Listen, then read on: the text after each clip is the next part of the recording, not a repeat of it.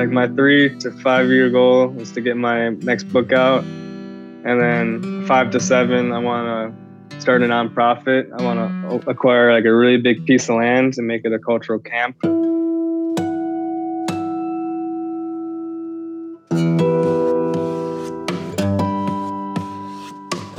Bonjour, hello, welcome to Native Lights, where Indigenous voices shine. I'm your host, Leah Lem. And I'm your other host, Cole Primo. Meet Gwach for joining us today. Native Lights is at its core a place for Native folks to tell their stories. Each and every week we have wonderful conversations with great guests from a whole lot of different backgrounds. These are musicians, artists, community leaders, doctors, you name it.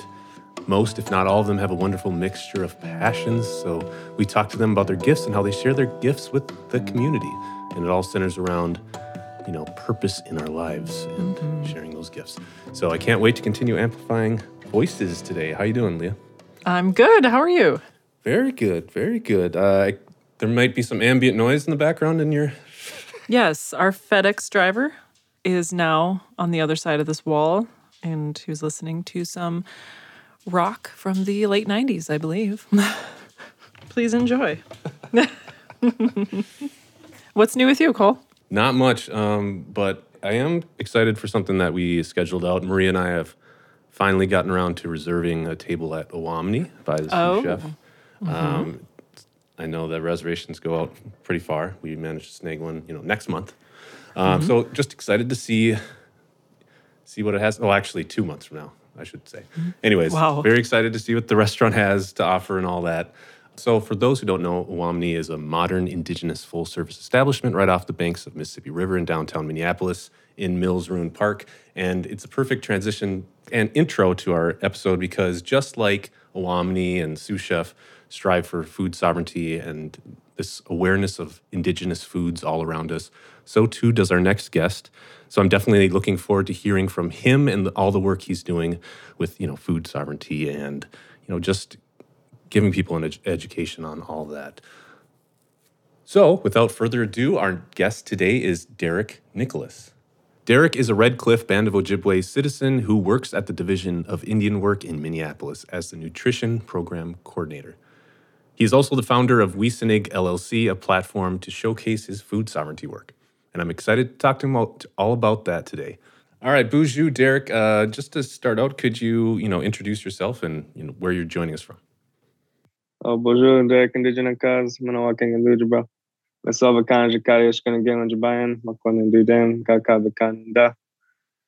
Adanoki Division of Indian Work, Manawa, Wiesinig LLC. Hello, everybody. My name is Derek. I was born and raised in the Milwaukee area. I'm Red Cliff Band Ojibwe, Bear Clan, and I now reside here in Minneapolis, working at the Division of Indian Work and Wiesinig LLC. We also like to ask, how are you doing? How's the family doing during 2022? Things are going good. My family's actually down in Florida now, so they've been kind of dealing with things post-hurricane, but everyone's safe, everyone's doing well, and can't complain. Yeah, I'm glad they're doing well, though. Yeah, glad to hear that. So, Derek, we like to start off our chats by hearing what is on the top of your mind. Is there anything that you're thinking about kicking around that is getting you excited these days? Oh, I'm not too excited about this cold weather, but what comes to mind is right after the cold weather, when it starts to warm up, tapping season. And one thing that's been on my mind is trying to start a syrup coalition. We have so many trees and they all have unique properties as taste and flavor. And it's such a rigorous process to harvest all that sap and then boil it down into syrup or sugar. So it'd be really cool to start a coalition where an individual or a community can tap a certain type of tree and they can process that down and then trade with someone else in the coalition that's working on a different tree and those type of syrups. That's something I haven't realized or thought about is like different taste profiles or whatever of syrup. Yes, I mean, I don't know how in depth I can go, but just trying different syrups. We have a maple sugar, we have birch, box elder, and they just all have different flavors. And as like a chef, it would be cool to experiment with those different flavors when you're working in different ingredients and trying to experiment and such. So I think that'd be really fun. So obviously, food is a very important part of your life. Could you just, talk about how you got so passionate about, food sovereignty? Just what sparked that passion? Well, I guess my passion, I've always had a really big passion for food. Like food's just always been on my mind. I'm always wondering what my next meal is going to be. That's kind of what I'm like known for in the family. I'm just always eating, always looking for food. That's just what I did. Mm-hmm. But then coming to college, I started like getting more connected with my native culture and learning more about that. And I started working in the Native American garden. And that kind of consisted working with our native seeds. So I was working with native seeds that all had stories and songs with them, passed down from generation to generation. And these seeds are just so amazing because they've never been cross-pollinated. They just have their true original genetics. They're all so good and delicious and provide such high nutritional value. So just learning to work with the seeds obviously turns into food. And then having to learn how to use that food and make something that can provide for the community. So each year we'd host a Native American community feast for the town that I was living in. And we took all the produce from that year and hosted a feast that featured our indigenous foods. And we'd also talk about culture and land acknowledgements and all that kind of good stuff. Well, I needed to continue my work throughout the summer. I decided to stay. So I ended up getting a position at the farmer's market. And I noticed that there was a lot of low-income families, mostly native, that couldn't really afford these foods. And they're all, healthy, nutritious foods. Farmers markets are known for that compared to getting it from a grocery store. So I went to the Board of Commerce with Mary Jo Forbord, my supervisor, and we requested funding for SNAP EBT and got awarded for that. So I was the EBT SNAP coordinator over there. And then right around that time, the pandemic hit and the food shelf shut down because it was all managed by higher risk population. So me and Mary Jo, we took up management positions there and reopened it. And at the same time, I was working on my book. I wrote kind of like a small book that kind of tied together all the food work that I learned throughout my college experience and culture and language. So I was putting that together at the same time. Yeah, I was going to ask about that. Yeah, I'll speak a little bit more about that. So then right after all that graduated, I started working at the Indigenous Food Lab with Sean Sherman and then here at DIW. And just throughout that whole journey, my passion for food just grew more and more and more. And I kind of got to see different aspects inside of the food system and was able to think about things on a bigger scale. And you mentioned that book that you published, and this was something that you did while you're still in college, so no big deal right there. Could you talk about that book and just what you wanted to accomplish with it? Yeah, it's called Eating with the Seasons, Anishinaabe, Great Lakes region. And my kind of reason to make it was I just wanted to put something together, like a resource that I wish I had when I was in college. And it was just kind of some basic Anishinaabe-Moan language and cultural lessons, and then also some seasonal recipes that incorporated indigenous ingredients. And something that I wanted to do was make it accessible to everybody. And it's what I do with Wisanig LLC. We try to make all of our resources completely free because we want it to be accessible to the community with no barriers. So I made the ebook completely free, which you can find on blurb.com or on my website. And I'm working on my next book, which is going to be a nice thick book, hardcover. Any preview you can give us on that one? This is going to be some recipes that I've developed on my own, talking about kind of the current state of our food system, my thoughts on where we're at, where we need to go. It should be cool. I think it's going to turn out really cool. I like food too. Do you have a favorite recipe or food prepared a certain way? Oh my goodness, that's such a tough question. Oh, I really love my bison. That's for sure. Some of my best bison dishes are my chili Colorado bison, which is like I either use like a ribeye or a chuck roast, mostly a chuck, and I like stew it in a nice chili sauce. Just turns out great. The kids I make it for, they call it Indian spaghetti, so that's just the name I run it with. But it's like some ground bison seasoned nicely with some wild rice and quinoa with a nice tomato sauce. It kind of tastes like spaghetti. Or another good one is my bison bone marrow and tomato tartine, which is just like some bone marrow on like some sourdough with like a little fresh salad on top. Man, that sounds really good. I'm hungry right now. And you mentioned also exploring the state of food systems and the future of food systems. How do you see the food system now and how you hook into it with practicing food sovereignty? I just don't think it's at the best state right now. The supply chains are just very restrictive, and we're like really reliant on them. You saw that a lot during the pandemic. We weren't getting access to certain things, and it just doesn't make sense how we're just shipping food from across the world, using preservatives, dyes, and colorings to keep its color. All these pesticides, herbicides. We can do these things in a community-based setting and be successful.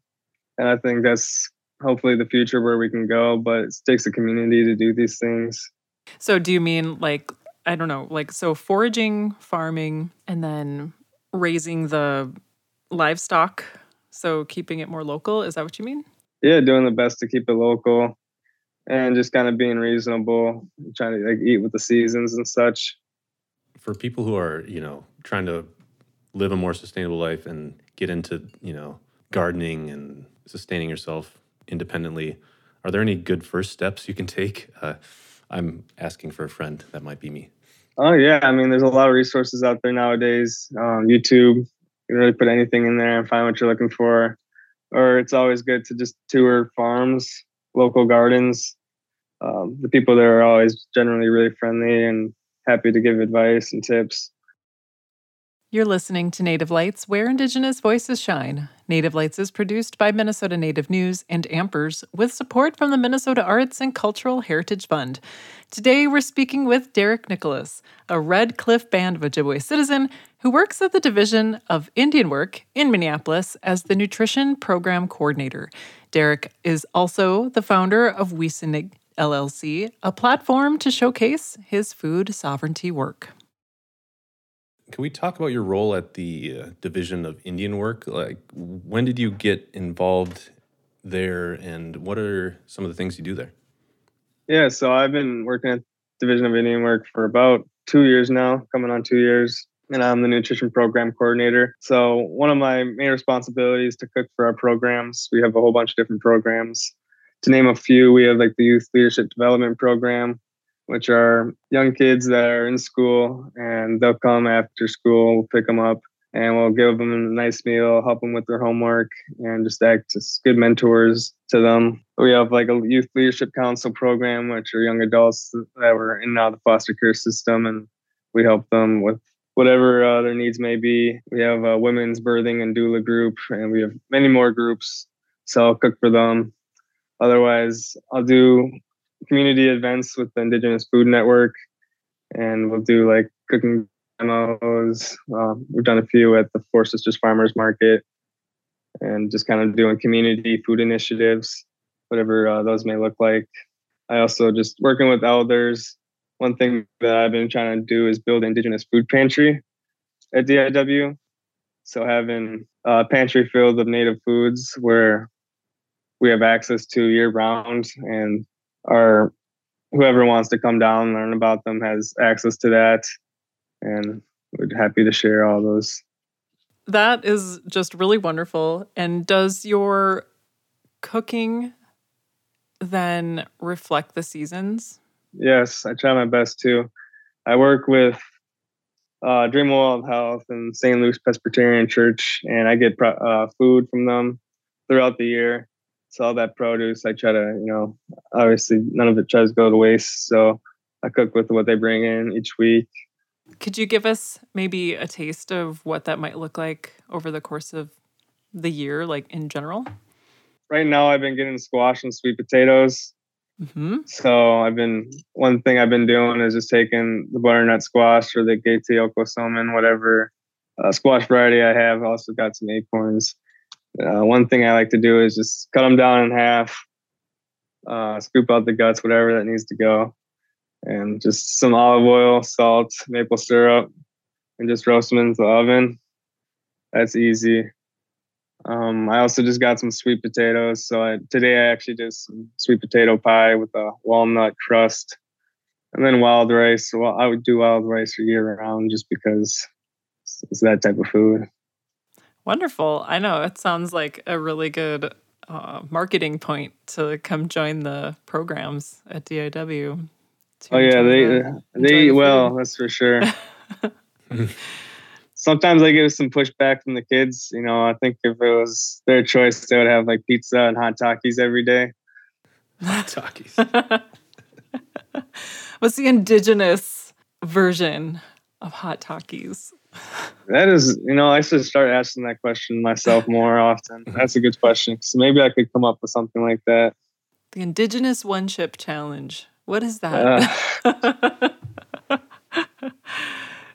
So you're the founder of Wiesenig LLC. When did that all come about? And what are some recent projects you're working on? That came about September 2021.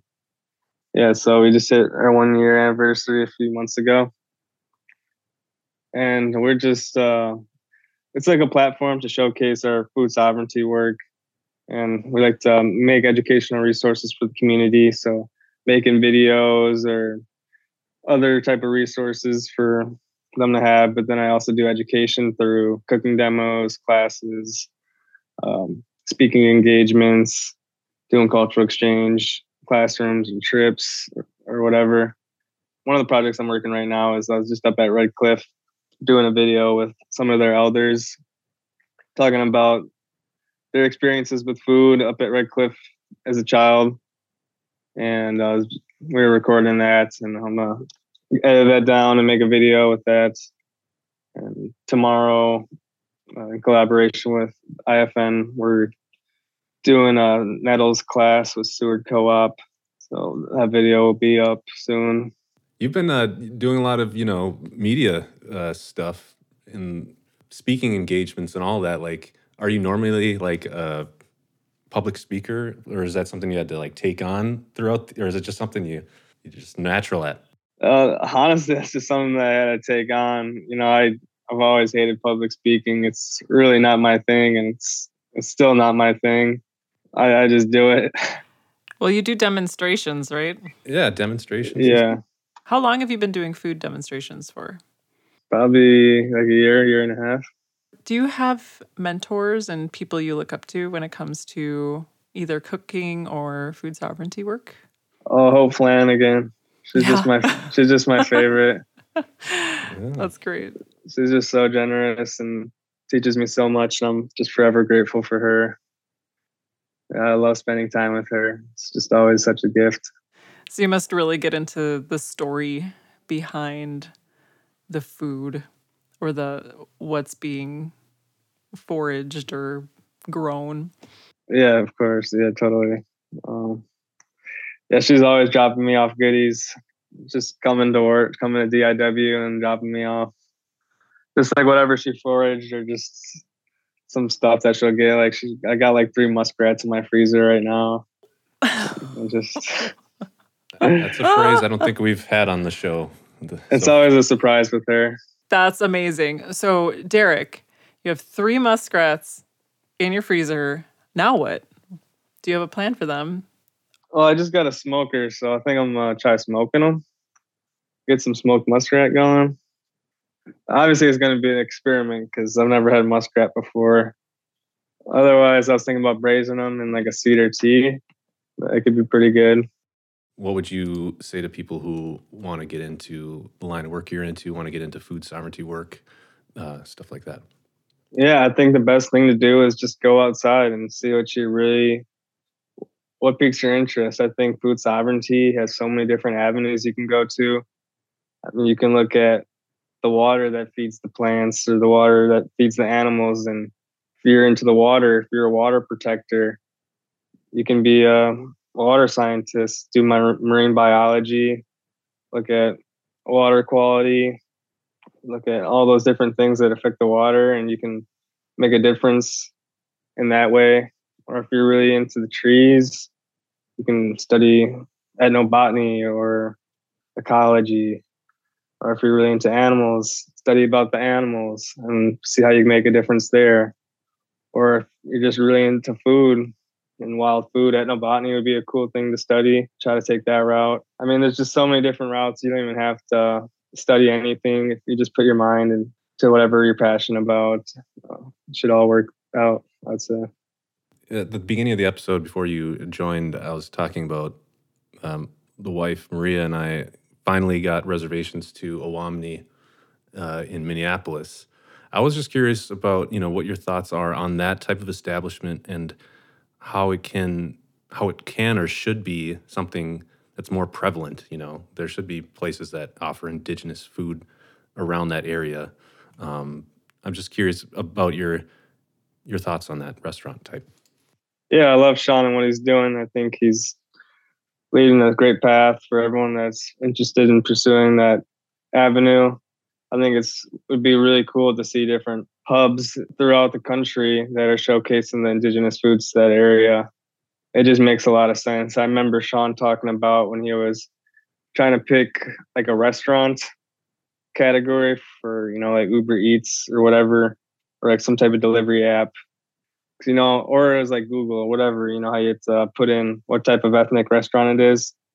That's really two only options was like American or like Indian. They didn't, there was no Native American or First Nation foods or indigenous foods. There was nothing like that. Indian as in India. Exactly, yeah. To clarify.